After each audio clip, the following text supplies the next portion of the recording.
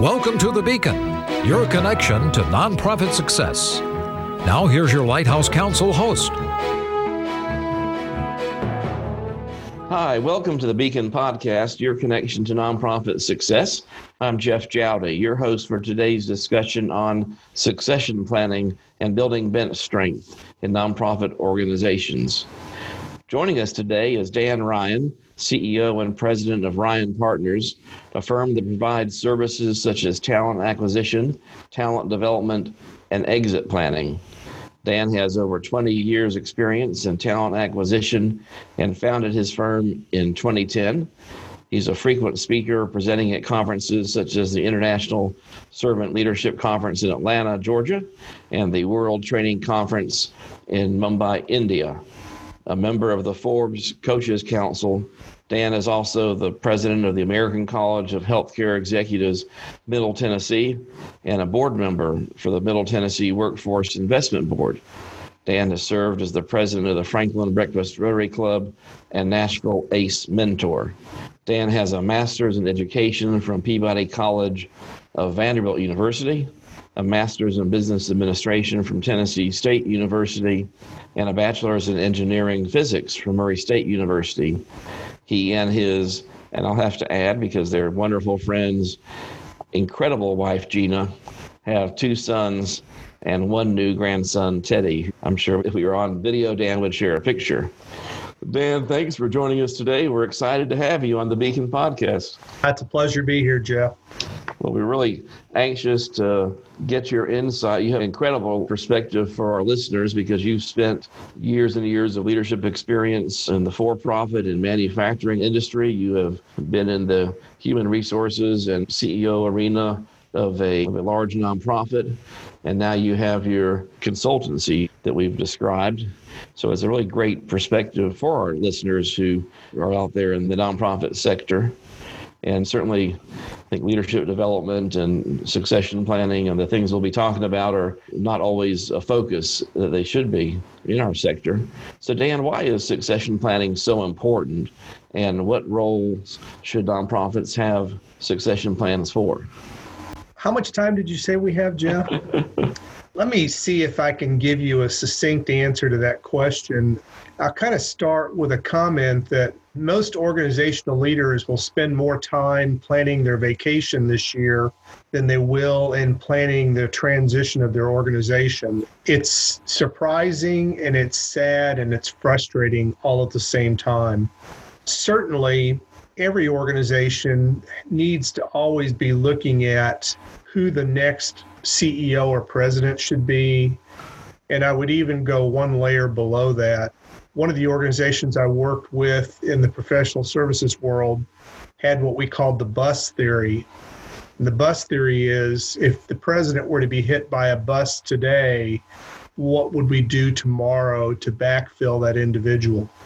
And it seems kind of like a crass analogy, but on the flip side, how many times do you read about organizations where there's an unexpected health issue, could be anything, and organizations need to always understand what's going to happen when something changes. I mean, even this pandemic, it is somewhat succession related because there are going to be organizations that lose their key leadership because of issues that occurred during this pandemic. And if a nonprofit never has done succession planning, Dan, where should they start? So succession planning is not an independent entity. It needs to be related to the organization's vision and mission and their plans. If an organization is not keeping up with their overall direction, and I'll even be a little bit more specific, become a big fan of Simon Sinek. Organizations need to understand what their why is. And once they know what their why is, and then also their how, then the who becomes very important. Once that plan is in place, then I think succession planning really folds very well into that and should be part and parcel of any new plan or any adjustment in plan that an organization makes. Because if an organization makes a strategic change in direction, the people that they have had slated for future leadership may or may not be the right people for that strategic direction. Excellent. And from our perspective, and we often recommend our clients look at this, it's not something that we get involved in, but it's certainly oftentimes on the mind of donors, major donors, often not on the board's mind, not as often on the mind of the CEO especially.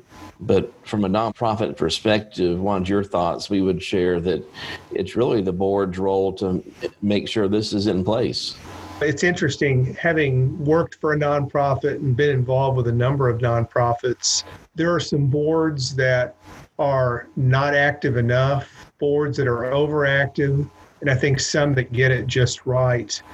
And boards need to really always be thinking about what's the future of this organization going to be. You've got a plan for what could occur if somebody no longer became available. And you also need to be thinking about what's the real future of the organization. And again, we talked about nothing being independent, but the plan is part of this. Succession planning is part of this. It would also fit into how a nonprofit might actually go out and approach people with looking for investment opportunities to further the mission of that nonprofit. It all fits together. You can't adjust one without adjusting all of them. You often hear the term, and I'm looking at a baseball stadium image with the bench there. Talk about bench strength. What is it, and how does a nonprofit look at it and develop it?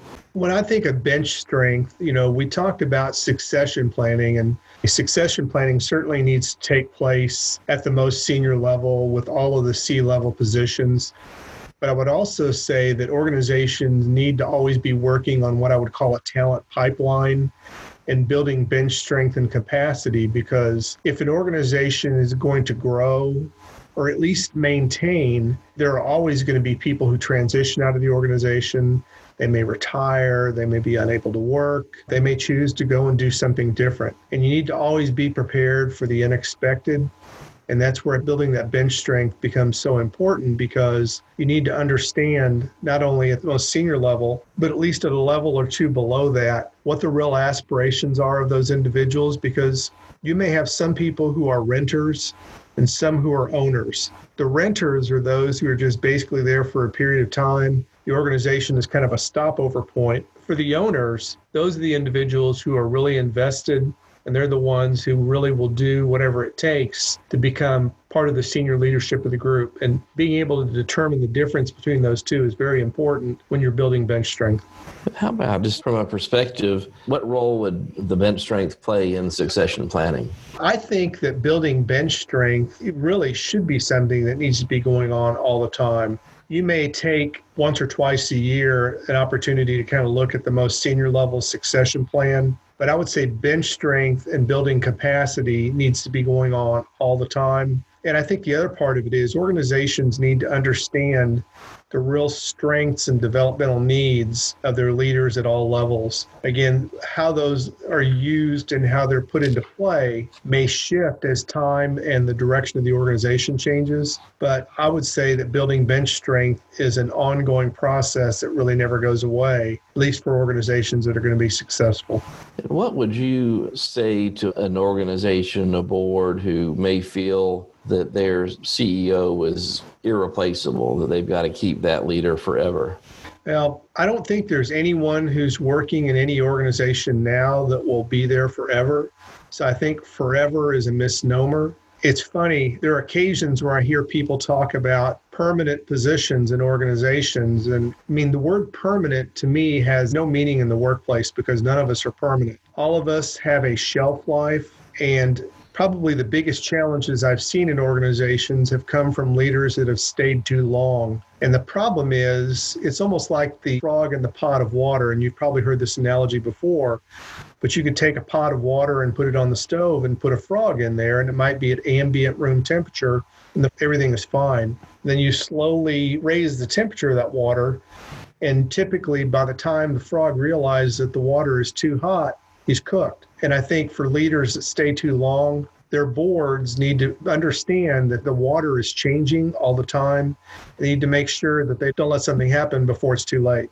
Great insight. And Dan, finally, I just would love for you to give some advice, again, because of your incredible background in for-profit, nonprofit, and now the consulting coaching arena. What advice would you give to a nonprofit professional who aspired to either be a CEO in their organization or in a larger organization? What things could someone do to prepare themselves for that kind of leadership role? I think for anyone who wants to become a better leader, they need to really be working on developing their self-awareness. They need to understand where their strengths are, where their challenges are, and also they need to find out where their blind spots are. I've really seen some great leaders along the way. I wouldn't characterize myself as a great leader. I always say I'm a work in process. And to me, the best leaders typically have a strong sense of humility, and they also understand that not every situation requires the same approach. You want to find leaders who understand how to deal with different situations in different ways. And I would also say that if somebody really wants to become an accomplished leader and a senior leader, they need to understand how to deal with adversity. And they need to understand that failure is not necessarily a bad thing, but repeated failure of the same type is a challenge. So try new things, surround yourself with people who are going to give you pure, unadulterated, and honest feedback in a timely manner. If you're a person who says you're a leader and you don't like to hear feedback about how to improve, then that's a blind spot for you right now. Feedback is the breakfast of champions. I love it. Dan, thank you so much for your great insight today. We look forward to having you back. And for our listeners, I'd like to get more wisdom from Dan Ryan and encourage you to follow him on Twitter at Ryan Search or by visiting ryansearch.net. Again, Jeff Jowdy here. Thank you for listening to the Beacon Podcast, your connection to nonprofit success. Thanks for listening to The Beacon, your connection to nonprofit success. Tune in every week for nonprofit topics with special guest interviews. Suggest future topics and learn more about upcoming podcasts and guests at lighthousecouncil.com.